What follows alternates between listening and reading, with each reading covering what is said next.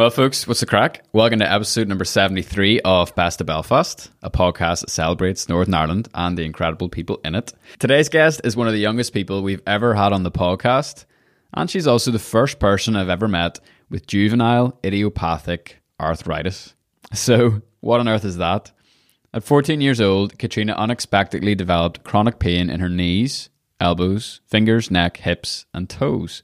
And after a challenging year of doctors having no idea why, she was finally diagnosed with early onset arthritis, something that, according to Katrina, is actually much more common than you'd think. In today's show, Katrina teaches me what arthritis actually is. She shares how she was able to deal with such a difficult diagnosis at a young age and underscores the importance of pacing ourselves as we chase our biggest goals, dreams, and desires. I had an absolute blast having the opportunity to sit down and talk with Katrina just a couple of weeks before she moved over to Stirling University to pursue a career in film. Honestly, it felt like a bit of a wild card story to bring onto the show, but I'm so glad we've did it. I found Katrina to be completely wise beyond her years, and even though her story is quite niche, there are so many valuable life lessons and principles shared in this week's conversation that I know you're going to get a lot out of it. So, without further ado, let's get going. Hi, I'm Katrina Cairns, and you're listening to The Best of Belfast.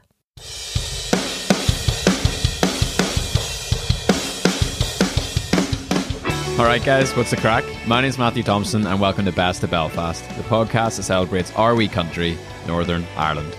Each episode gives you the opportunity to get to know and learn from some of the incredible people who call this place home through our unfiltered conversations.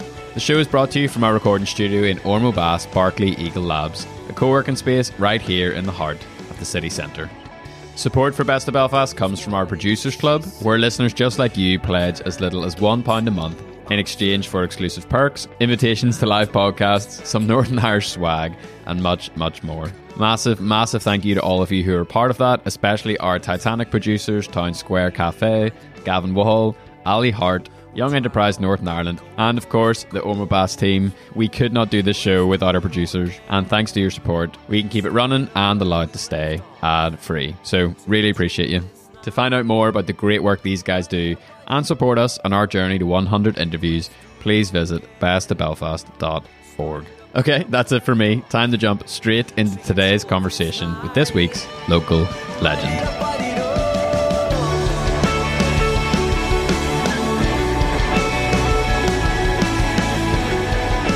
Random question for you. Why did you agree to come here today? Like, what was it that... Because this is a really random thing for you to be doing, right? It is. Yeah, it's really random. It's a good question. I don't know, really. I think, firstly, it's a bit of fun. You know, it's something... Obviously, I've never done it before. Yeah. And it's a bit cool. So I'm just like, yeah. But also... I think it is important to kind of raise awareness for arthritis. That's the more serious side of things. That's cool. But yeah, why not, really? There wasn't really many reasons for me not to do it, so... Well, I appreciate you giving me your last summer before university. I mean, that's scary, isn't it? It is scary. I'm leaving on the 7th, so next Saturday. Oh, wow. Well, I'm glad we got you in whenever we did. Are you happy enough? I'm just going to get cracking. Yeah. Yeah. So the place where I really wanted to start... I am really here to be educated today because I know very, very, very little about arthritis. Okay? Right. And I imagine most young people, unless they've had some sort of granny or granda that has arthritis, they're probably in the same boat. Yeah. So this is a really fundamentally stupid question, but what actually is arthritis? Well, it's got kind of a stupid answer because young people have juvenile idiopathic arthritis. And idiopathic actually means unknown source. So no one knows, actually. No one knows why it happens. It's an autoimmune disease. So like alopecia would be an autoimmune disease. And your body just starts not liking you for some reason. But no one actually knows why it happens. Wow. But it just does. So what actually is it? Is it a thing in your bone? Is it a thing in your tissue? Is it a thing in your... So it depends on the type that you have. So there's a lot of different types. I have polyarticular, which basically means it affects 5 or more joints, is how my consultant described it to me at least. I actually recently well, it was a while ago now, but looked up all the different types. And I'd never known that there was so many types before. And I was like, I'm glad that I have what I have, because some of them were awful. Like really bad skin conditions would come with it. And really? I wouldn't associate that with arthritis. No, neither would I. Wow. But some of the cases that you can have would have that side effect. And yeah, it depends on the person, really. For me, I can only really speak from my experience. But for me, it's basically like pain in your joints, and it's like inflammation in your joints. So it's like synovial fluid, which is basically the tissue between, like if it was your knee and then the kneecap, and it's just kind of what lubricates your joints, so you're not rubbing bone together. But if you have arthritis and the inflammation happens, it's producing way too much of that. And that would protect you if you'd like injured a joint or sprained your wrist or something, it would swell up, and that would be for protection. But it doesn't go away. Wow. And there's no reason for it being there with arthritis, and that is actually what damages your joints. Interesting. So if you had that fluid for a long time, it basically like kind of erodes away your bone a little bit. Yeah. So it's not really a good thing to have. Wow. So whenever you do have it, they like doctors want rid of it. So you get like steroid injections. So they would take the fluid out and put like a steroid liquid fluid thing in. Yeah. I've had that done a few times. Yeah. So it just depends on the person, but you can get it in any joint. Like I heard that with polyarticulate, it's more likely for your knees and your feet, and I think it's your hips. But I would get it I get it in my elbows, my fingers, my toes, my knees, my hip, and my neck, and so my jaw. So you're really polyarticular? Yeah, definitely. Yeah. And when you said you get it, is it something that... No, I'm so sorry for just my naivety. Okay. Like when you say you get it, like will you get a bad case of it in your elbow and then you maybe get a steroid injection or it goes away? Does it come and go or is it always there? So you describe it as a flare-up. Okay. So maybe it just depends. Wintertime a lot because it's cold and it's damp. That really affects your joints and you'll just wake up sore and sorer. And then for me at least, it'll be literally in the space of an hour. I'm completely fine. Like it's sore and it does get more painful, but you'll be fine. And then I'll look down and my knee's completely swollen up. And that's literally how it would happen. And then it would take a very long time for that to go away if it does go away on its own. And if it doesn't go away on its own, then you have to go to a doctor and get something done about it, basically. Yeah. So your accent's making me laugh right now because you're Tyrone born and bred, aren't you? So my parents are from Northern Ireland. Yeah. And then I was born in England because my family moved around quite a bit. They lived in Scotland, then they moved to England. And I was born in England, lived there till I was 8. But I'd always like come down to Northern Ireland and so see funny, my come grandparents. down to Northern Ireland. That's funny in my head that you would say that, but of course that's what you would say. Yeah. Well, it was north of England as well.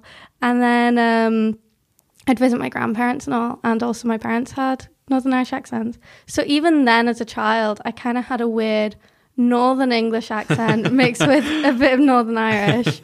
And then when I came down back and actually lived here down in South Tyrone, my accent turned into this. And I don't know really what it is, but yeah. How do you say the piece of fabric that you dry yourself with after a towel? Oh no, I said the word! No! What a fail. I was trying to I would say towel. You would say towel. But it's more like the ow sound that I can't do. Like I would say how now brown cow and not like hi now kind of thing. Well, it's good because it makes you much more easier to understand. So that's a great thing. That's a good thing. What has your experience been like coming back to Northern Ireland? I mean, because it sounds like you didn't spend a lot of time here when you were baby. No, so I would just come, I think it was like 3 or 4 weeks every year. I would come down and spend time with my grandparents and all, just when I was little. I don't really remember England that much. Interesting. Honestly. I think it's because obviously you do have memories from before you were 8 years old. You weren't that young, but for some reason, I don't know, I just don't really associate it with me at the minute. I think if someone was to ask me where I'm from, it would be Northern Ireland. Yeah, I would say more Northern Irish than English, definitely. That's cool. Yeah. And where did your personal experience with arthritis start? So I think I must have been 14, but it was quite a few months. I think it was about 6 months of just like pain in my right knee, and it would just hurt when I stepped and all. And then after those 6 months, I was actually doing an art project at the time, and I remember it really specifically. And I was rushing around, and I think it was about 2 a.m. trying to get a piece done for the next day, because I always leave everything to the last minute. And I was so busy and flustered. I looked down and I was like, oh my goodness, my knees are so fat. I thought, I'm going to have to look up if there's like knee workouts or something. And it wasn't until an hour later that I realised that only one knee was swollen and the other one was fine. And then that's basically where it all started. And it was a year from that day, really. Yeah, about a year that I was actually diagnosed. So in that time, I remember the next day at school, the pain got really, really bad. And I can't remember if it was worse than what I've actually experienced since then, or if I just wasn't used to it at that point. But I went to the doctors and I got an x-ray and nothing came up. Then in that space of a year, I went to the doctors pretty much every 2 weeks. Nothing happened.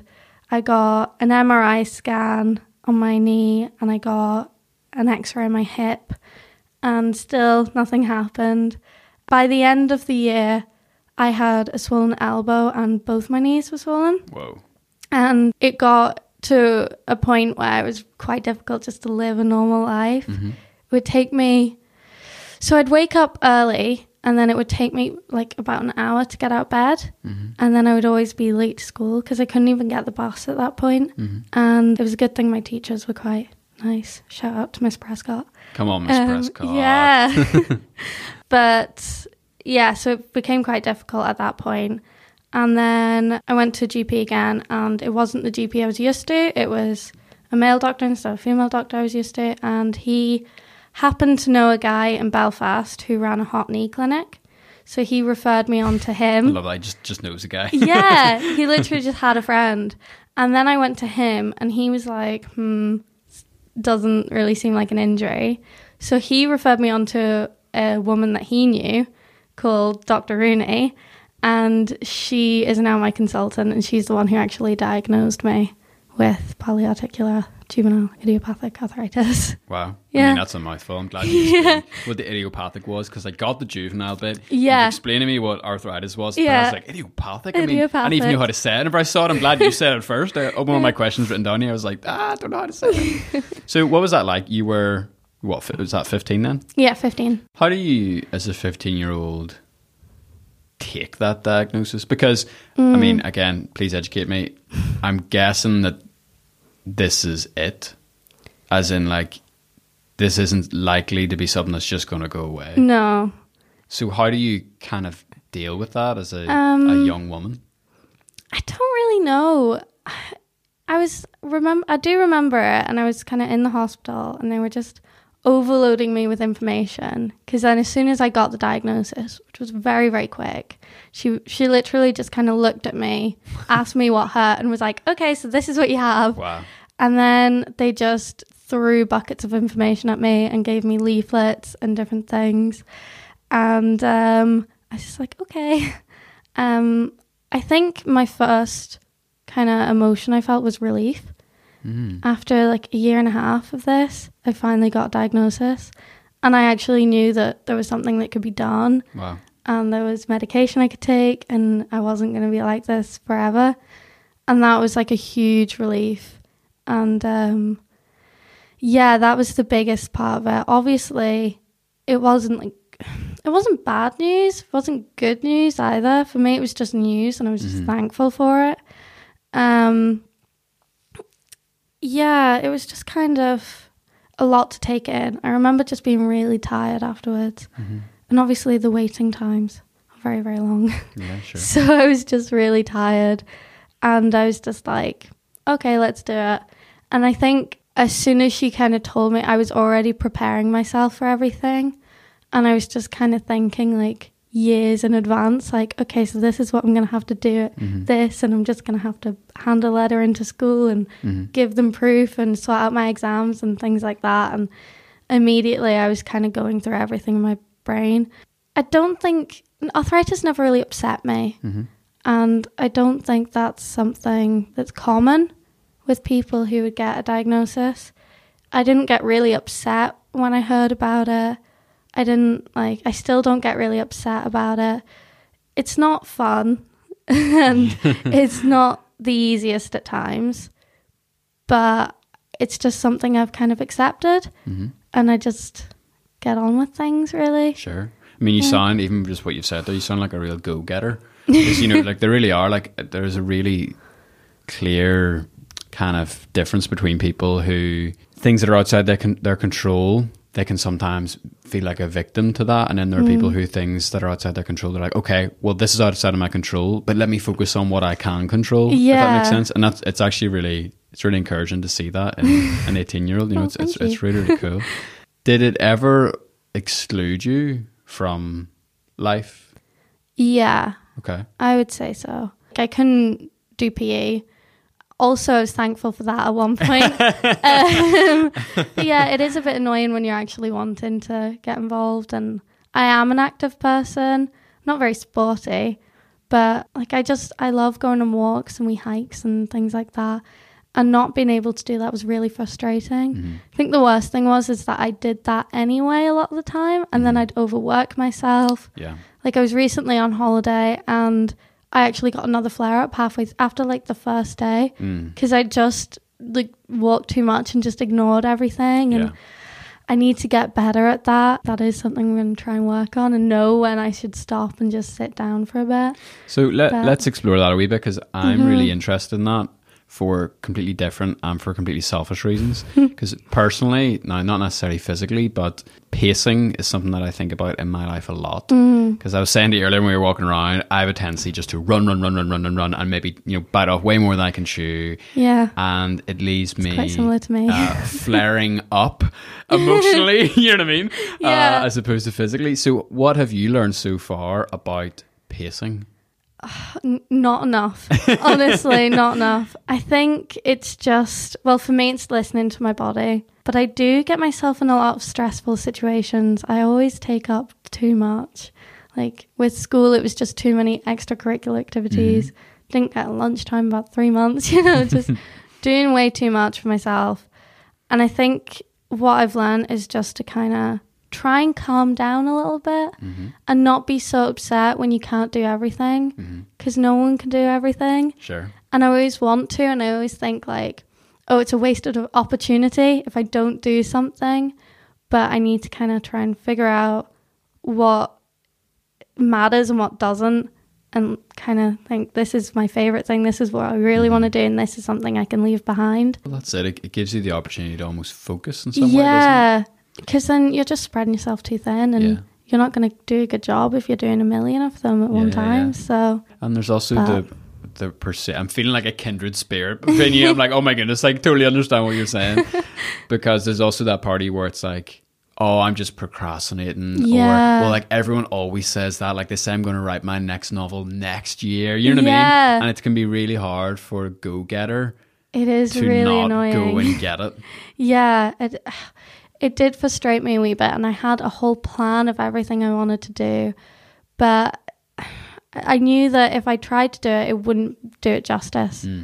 And I've been trying to learn like quality, not quantity. So good. And that's been difficult and very frustrating, but yeah, it's kind of, I know it's what's best. Yeah. So I've been trying to kind of live by that at the minute. It's great. Yeah. What is it about film that really draws you in? Because you know, we said before the interview, congratulations, because you know you're going to Stirling, you're going to study. It's really, really exciting. What is it at this stage of your life that, because you know it's a big decision. You know, you're going to dedicate the next at least few years of your life to this. So why? I think it was something I always wanted to do, but never admitted to it. I think it was only a couple of weeks before school started of opposite my last year, where I had to start writing my personal statement and submit to UCAS, that I decided to do film. Before that, I wanted to do environmental science. Nice. And I'm glad I didn't, because I would not have got the grades. But I was like all into it. I was going to do something to do with geography. I was really excited, and I do love that. But you kind of, when you're choosing career, you have to do what you are, not just what you like to be.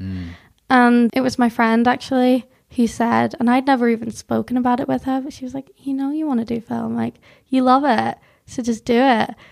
And I did in the end, and I'm really happy that I did, because I am passionate about film. I do enjoy it. I like how it all works together. And it's not just that I like, oh, this girl has a really good story kind of thing, because that's the main thing that you're looking at. That's what you see when you're watching a film.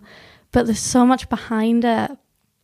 And I do love to do wee jobs and things like that, and practical work. I'd never just like to sit and do nothing, you know, and just kind of do something virtually, or like on a computer or something like that.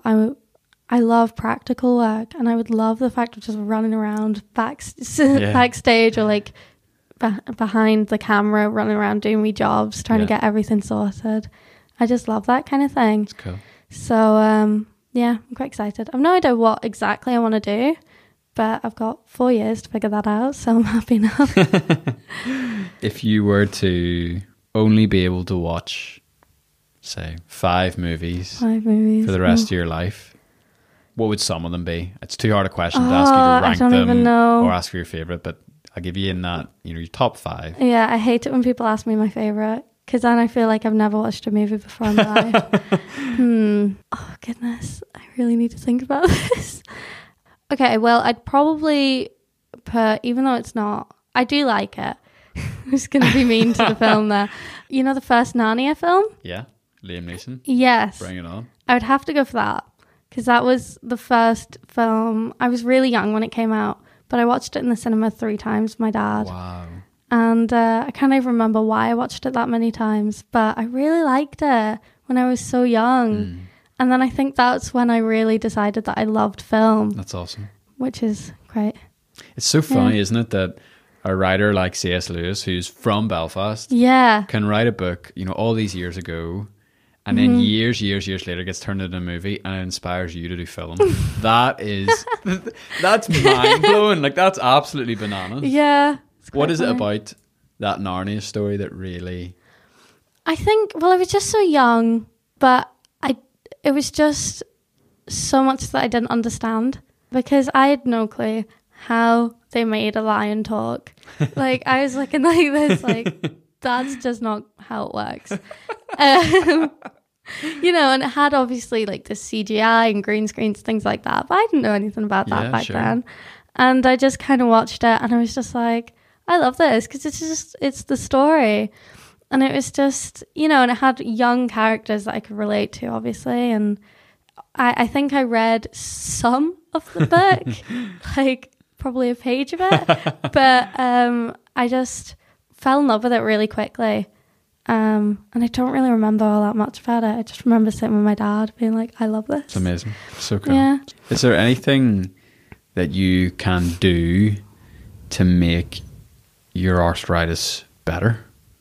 Like, what are some of the like daily actions or things that you can do to kind of like... So the first thing's medication. Okay. So what does the medication do? Does it reduce the fluid? So no, actually. Shucks. Yeah. It depends what you are on. So I'll just say what I was on, sure, because I feel like a lot of people go through the same process. It's your show, do your thing. Whenever I was first diagnosed, I was put on steroids. And I was on steroids for probably far too long, really. They never bothered me until the end of like when I was starting to go off them, where I really started hating them. I got really chubby. It happens. Yeah, and I just hated it so much. It made like really bad mood swings, which my family did not enjoy. And anytime I got in an argument, they'd be like, it's just the steroids. And then I get upset and be like, it's not just the steroids. I'm a human being. Yeah. It's not just a medicine, Mom. It's not a phase. Yeah. So steroids and then methotrexate. So that's the main kind of drug that people go on. And I think everyone starts on methotrexate. Okay. It's a chemotherapy drug. What? But you don't take it in as high a dosages as you would if, you were undergoing chemotherapy. I ended up being on probably the highest dosage you could be if you just had arthritis. But so what's the thinking behind that? Is it to try to stop your body attacking itself? Yeah. Okay. So it basically kills your immune system slightly. Great. It lowers your immune system until it's really low. So you have to get the flu jab every year, and you have to really be careful. And you're always sick.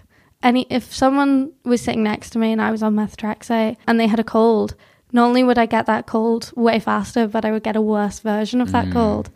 And it would be simple colds that would take me off school. Floor which you. would, Yeah, it'd be really annoying. How has the Versus Arthritis charity helped you out? Or how did you kind of become the poster woman of that, the spokeswoman, I suppose? I have no idea.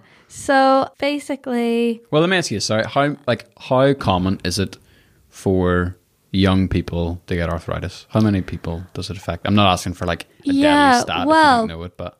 I think because obviously there was a newspaper article written about it, I read this in the newspaper article and I was like, whoa, didn't know that. Apparently 17.8 million people in the UK have arthritis or another musculoskeletal disease or some variation of that. So quite a lot. I didn't realise it was that much. It's a lot more. I mean, every time I go to the hospital, it's full, of people waiting, and it's always sad whenever you see little toddlers and things. That's always quite sad. And because they don't understand the pain. I think that's what gets me. At least I know why I'm sore and I get it. Yeah. But these wee kids, they've no clue, and it's quite sad. But yeah, so more than I thought at least. But it doesn't stop the fact that no one really knows what it is. Anytime I say, I have arthritis, because there comes a point in knowing someone, you kind of have to say, I don't hide it. I don't advertise it. Yeah. But I don't hide it. But they're always just like, oh, my granny has that or something like that. Yeah. You're like, fair, but slightly different. Yeah. Yeah. But there's nothing wrong with people not knowing everything, because I barely know everything and I have it. So I probably should know more than I do. But yeah, I think it can get a bit frustrating sometimes when you know that it is so common that no one knows about it. Mm-hmm. And that's why I think it's really cool that Versus Arthritis is doing so much at the minute to raise awareness, like the whole new advertising campaign and everything. They had a day that I went to, which was adulting with arthritis.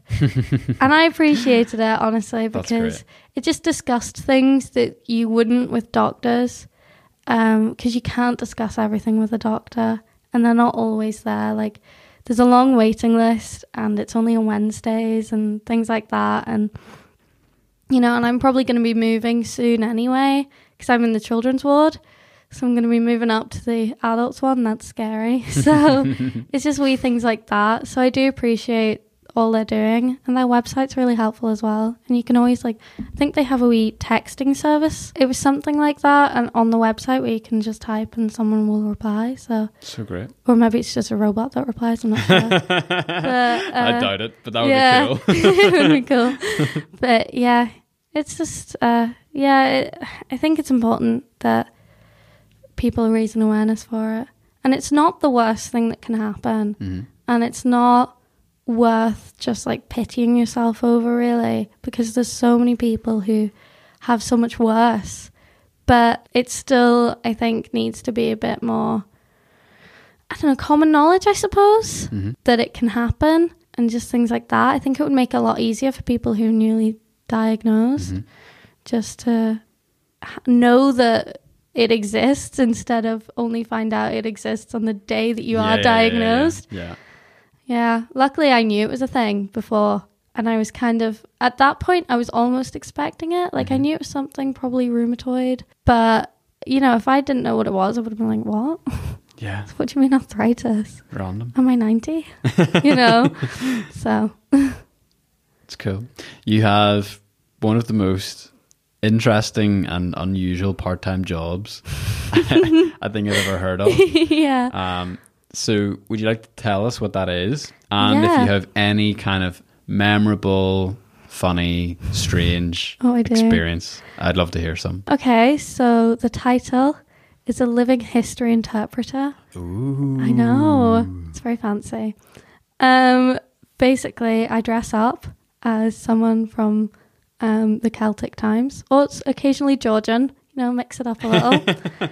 And I usually tourists kind of pretend to be a Celtic person. Wow. In a little hut. And where is this? It's Navan Fort in Armagh. We plug. Shout out to Navan Fort. It's like, go visit. Unbelievable. But yeah, it's got a full-on dwelling, and you go in, and there's tours. They come in with wee kids a lot of the time. A lot of them are tourists, not all of them though. And you just kind of fire away. You have a big spiel that you go on. And do you do an accent? No, I don't. If anyone asks about my accent, I have a backstory that I'm from Cornwall and I was brought over. Very good. To protect I think it was like... You're playing the authenticity card. Card. Yeah. Yeah, and I was brought over to protect the knowledge of the Druids. Very good. Yeah. So any unusual or funny kind of experiences? Because I imagine, every first job or every kind of like summer job has hilarious... Like I only worked in a restaurant and I could sit down and talk to you about 4 hours, of stories, you know what I mean? So I imagine this one would be quite interesting. So it's a funny one. A lot of people come in and we have a fake fire. And it's basically steam. It's quite realistic, to be fair. It's steam, and then there's wee lights that light up the steam, so it looks like wee flames. And so many people say, I'm sorry, the smoke is catching my throat. I have to leave. So many people, and they'll start coughing, and they'll be like, I'm sorry, it's the smoke. And you're like, that's fair enough. And you can't exactly, because you're supposed to be in character the whole time. Yeah. You can't exactly say it's a fake fire love, but, and you get people, you just get funny ones. You get quite like rowdy people sometimes. Really? Yeah, because you will have to joke with them and they'll joke back and things like that. Ooh, the banter off. Yeah, especially there's this guy who I work with, Marcellus, and he's like a right laugh, and he will make so many jokes and everything with people, and he'll get quite flirty and all with them because obviously supposed to be like this guy from the Celtic era, so it's in character, but it's quite funny. Yeah, and it's mainly just their reactions that are good. They never get old. So funny. Some of the bits and pieces from the Celtic life, like I love their marriage laws because it's just great. You can have trial marriages and divorces. Trial marriages? Yeah, so it lasts a year and a day. And they just live as if they're married, and then if they like each other, then they get married. If they don't, then that's fine. So funny. It's great. And they have one that I always love to say because everyone always laughs at it. Basically, when you get married in the Celtic times, you would get a belt each, the man and woman, and the woman's would be really long for when she gets pregnant and everything, and the man's would be a set length, and if at any point during the marriage it no longer fits him, then that's grounds for divorce. What? Yeah. That's unbelievable. Yeah. I mean, I'm so tired of these unrealistic male body standards in the Celtic times, flip's sake. I know. Body positivity. That's hilarious. My wedding suit should be that parameter. Jackie would be like, here, have you tried on your wedding suit recently? It's like, oh no. Yeah. Got to do some of those knee workouts you were talking about. Yeah, knee workouts.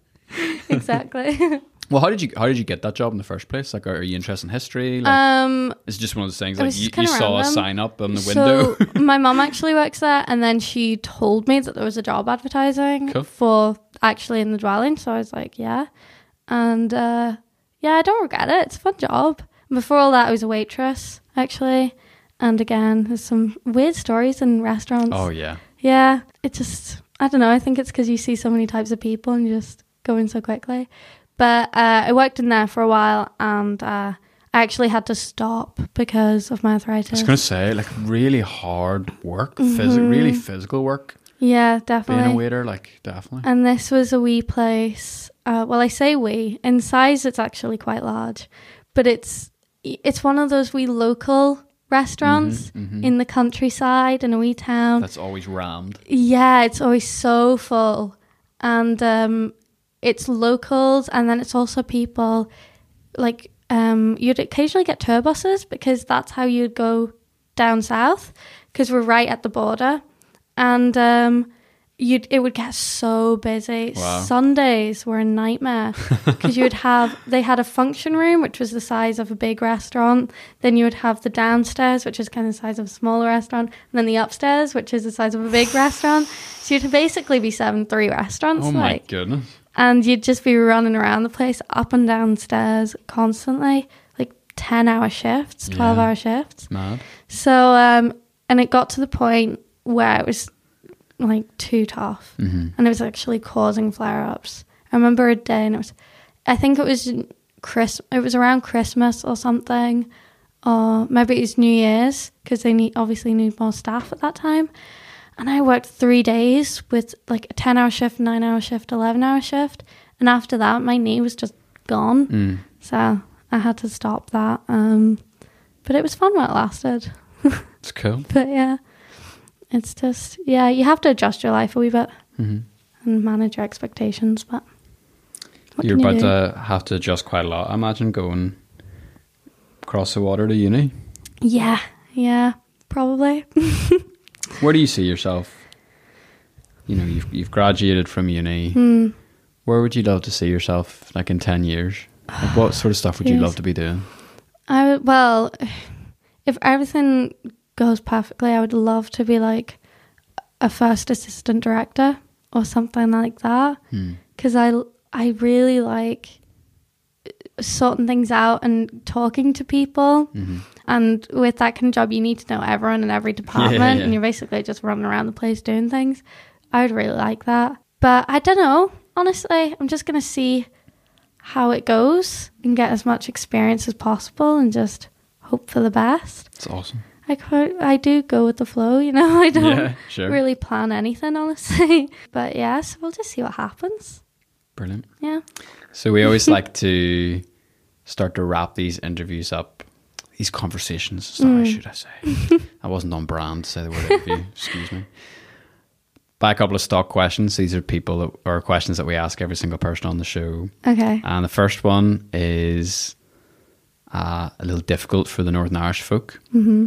And that is, tell us about the most successful moment you've had so far, or just a time where you felt really successful.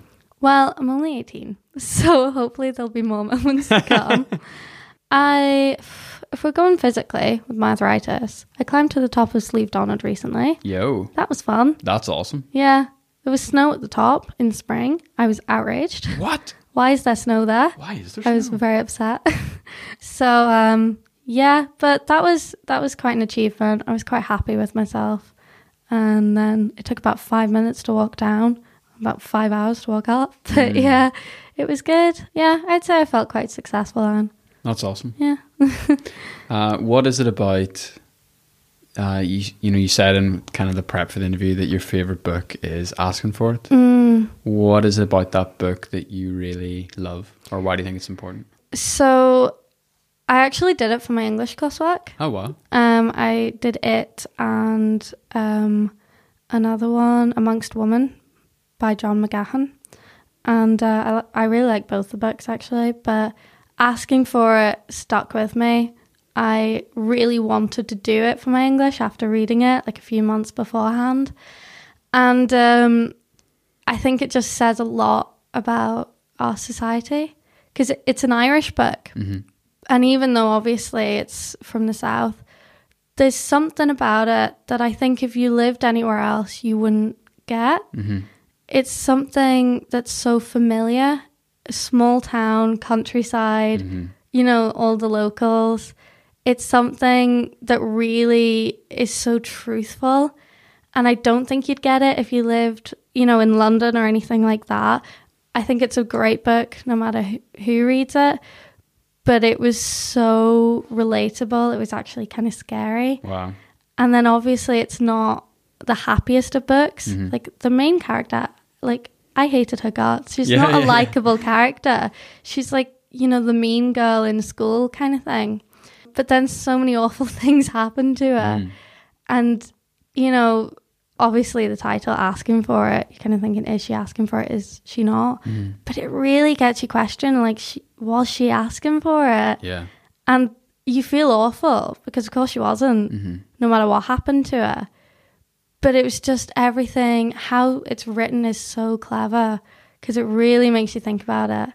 And it really makes you think about our society just in general, and just the society of small towns in the countryside, and how everyone knows each other and the dangers of that, and how people are raised. And even though obviously with the internet everywhere is kind of a modern world, but I do think like Northern Ireland and Ireland a wee bit, the countryside has been left behind a little bit, in the way that you still have, you know, the internet, you still are in touch with, you know, this big urban world, but you're still agricultural, you're still, you know, a farmer's son, that kind of thing.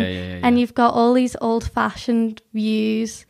You know, it wasn't that long ago that while, you know, England was living in the 80s, Northern Ireland was still kind of living in the 70s, just with even what you were eating, what you were doing, what you were using, what you were wearing, that kind of thing. I was talking to my granny the other day. She told me about the first time she had pasta. She told me about the first time she ever saw a pineapple, and that was just mind-blowing to me. Yeah, and it's just, I think it's because it's such a small little island and things like that. But yeah, I just love the book. It's a great book. Awesome. Definitely read it. Thank you for sharing. I always love asking people about their favourite books because I find it really interesting. One of the other questions is, what would you describe as the most challenging moment of your life, and how were you able to overcome that? So I think the most challenging was probably when I was undiagnosed and I was suffering with arthritis, because it was really, really difficult. I wasn't in a good place mentally, just in my everyday life, never mind with this on top of that. And I don't really talk about it that often, not because I'm hiding it, just because it's not something you really talk about. And I'm not really one to just sit and kind of wallow in self-pity. But it wasn't a good time in my life. I wasn't a very happy person. And then obviously I had this physical condition where not only was it like mentally difficult for me to do things, but it was physically difficult for me to do things, and I had no idea why. But then I think it was just fifth year I decided to kind of get a grip and to take control of my life a little bit, both, you know, mentally and socially, I guess, but also whenever I just happened to get my diagnosis at the same time. And I think if I hadn't been in that frame of mind that I was in, because I think I was diagnosed start of October, and that September I'd really just been like, right, it's a new year for school, I'm just gonna do what I want to do and take control a little bit more and not be such a pushover and speak up in class and actually get involved in things. And if I hadn't been in that mindset, it would have been a lot more difficult for me to hear a diagnosis and start all this medication and suddenly deal with all this stuff, basically. But luckily for me, I was in a good mindset at that point. And I think it just comes from positivity. Because if you're walking around thinking that everything is bad, well, I believe that it is going to be bad. And then if you're walking around and you have a positive attitude, even if something bad does happen, you can cope with it. And you're not just going to be completely stopped in your tracks. And you'll find a way to get over that obstacle instead of just sitting there and being sad, really. And I'm very guilty of doing that. But yeah, it's all about positivity for me, at least. And and that's all you can do. So, you know, coming out the other side of all of that, the physical stuff and the mental stuff, as well as growing up, which is difficult for all of us. What do you do now to keep your mental health in check? I always kind of remember that it could be worse, because it has been worse for me on so many occasions, that you can't, like, I can't feel too bad for myself, because it's like, well, you've done this and you've come up through okay, and you've, you know, lived through that. It's just little things, I suppose. And seeing a bigger picture as well. Do you think things happen for a reason, or do you think things just happen and our job is just to deal with whatever Bit of both. cards were dealt? Yeah, it's a bit of both for me, honestly. I feel like I have quite contrasting beliefs, but I don't put them together very often. Hey, welcome to being human. Yeah. Yeah, getting very existential here. I feel like whatever happens. To a certain extent, things do fall into place for you. I think luck exists and that kind of thing. And I think whatever you put into something, you'll get out of it. But I don't think fate has decided on everything for you. Mm-hmm. And I don't think that it's just how it is and you can't change it. And no matter what you do, you'll always end up in the same path. Yeah. I don't believe in that. And I think if that did exist, it would be quite sad for a number of people. But yes, I think it's a bit of both. Cool. Yeah. Cool. Second last question. Mm-hmm. If you could take anyone from Northern Ireland out for coffee, dead or alive, who would you take? Where would you take them? And I suppose why? C.S. Lewis. Talk about Narnia. Yeah. Yeah. So good. Yeah. I feel like, what was it like to know Tolkien? Yeah, I know. Yeah. Isn't it so crazy that they were mates? Yeah. And they just freaks me out. sit in the pub and talk they about have this things. little like exclusive writers club. Yeah. Like I read that and I just geek out over it. I'm like, oh my goodness, how could I be a part of this? Yeah. Mad. Yeah. He would be interesting to talk to. And he has quite interesting beliefs as well. Oh yeah. That would be fun to talk about. Also, where he came up with a talking lion. Yeah. Where would you take him? I don't know. I'd have to find somewhere cool. I'd have to find like a little hipster cafe or something. Do you think he would like hipster cafe? No, probably not. You just want to shock him? Yeah. I just want to be like, this is the behind. modern day. Mm-hmm. Yeah. So good. The distressed wood. Just everywhere. Yeah. Little napkins and everything. Just be like, yeah. Final question, Katrina. This is the one we end with all the time. If you could take, we usually say the 18-year-old version of yourself, so we're going to have to modify it a little bit. You're one of our youngest guests we've ever had on the show. If you could take the 15-year-old version of yourself out for a coffee to a place with distressed wood and napkins, of course. You had a couple of minutes of her time. What advice, what words of wisdom would you give her? I'd just say don't waste time and don't overwork yourself, because 15-year-old me was a very busy child, because that's when I started kind of changing my attitude and just did everything I could see. But I would just kind of be like, don't waste time. And I would also just say go for things, because there's so many things I didn't go for because I was nervous. And now, to me, again, that's a wasted opportunity and I need to kind of work on that. But yeah, like all this thing about environmental science, when I'm sure I would have loved it, but it's not me. And when I was 15, I knew I wanted to do film, but it took until I was, 17, going on 18, that I decided to actually do it. So I'd probably just say, and just trust yourself a bit more. Don't be so worried about everything. Yeah. Calm down. Well, honestly, Katrina, thank you so much for giving us your time. And thank you for having me. Honestly, I wish you all the best going forward. I'm excited for you. Oh, thank you. Cheers. What sage advice coming from an 18-year-old. Honestly, I got so much out of that and really enjoyed the opportunity to kind of sit back and reflect on how much we do have to be grateful for, but also the importance of just pacing. I know I always harp on about that, but I have really enjoyed that. So Katrina, thank you so much for giving up your time and sharing your story so honestly and so thoughtfully with us. Honestly, wish you every success going forward. You're absolutely one to watch. And if Best Belfast is still going in 10 years' time, I imagine we'll be getting you on to talk about some of the incredible things that you've achieved in that time. Also, I'd just like to say thank you very much for listening. Really appreciate you spending this time with us and hear from someone incredible from this part of the world. If it is your first time listening, we've had over 70 unfiltered conversations just like this one that I know you would love to check out. You can head to bestbelfast.org where you can find our whole back catalogue. It's also where you can sign up to our email newsletter, which a lot of people ask, what's the point of the email newsletter? Here's the point, let me tell you, okay? Every single Monday morning, whenever the show goes out, you get this lovely email delivered to your inbox. And in it, you get a photo of the guest because then you can actually see what they look like. You know what I mean? Sometimes if you listen to people on radio, you have this image in your head and it can be nice to actually connect it with the real life person. So you get a photo of the guest, you get a short description, and you get links to all of their information. So their social media profiles, their websites, their favorite books, and also, and this is a little more selfishly, there's also links and ways for you to share the episode with your friends, with your family. You can forward the email, you can post it on social media.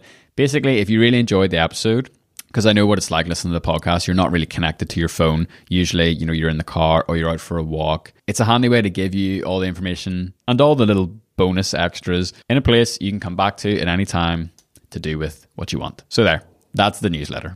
bestbelfast.org is where you can do that. It's also where you can sign up to join the Producers Club, which is our inner circle made up of listeners who love the show and who love it enough to support it financially every single month for as little as £1 a month to help us keep doing what we're doing, to help us grow, and also get access to some exclusive perks like being invited to live podcasts. We've one coming up on the 1st of October with a mystery guest. We also do dinners. We send out Best of Belfast care packages, which are full of little gifts, handwritten notes, and all sorts of fun stuff based on the people we've been interviewing over the last few months. So if you're a producer listening, thank you so much. Today's conversation was made possible by you and for you, and I'm looking forward to seeing you in just a couple of weeks' time.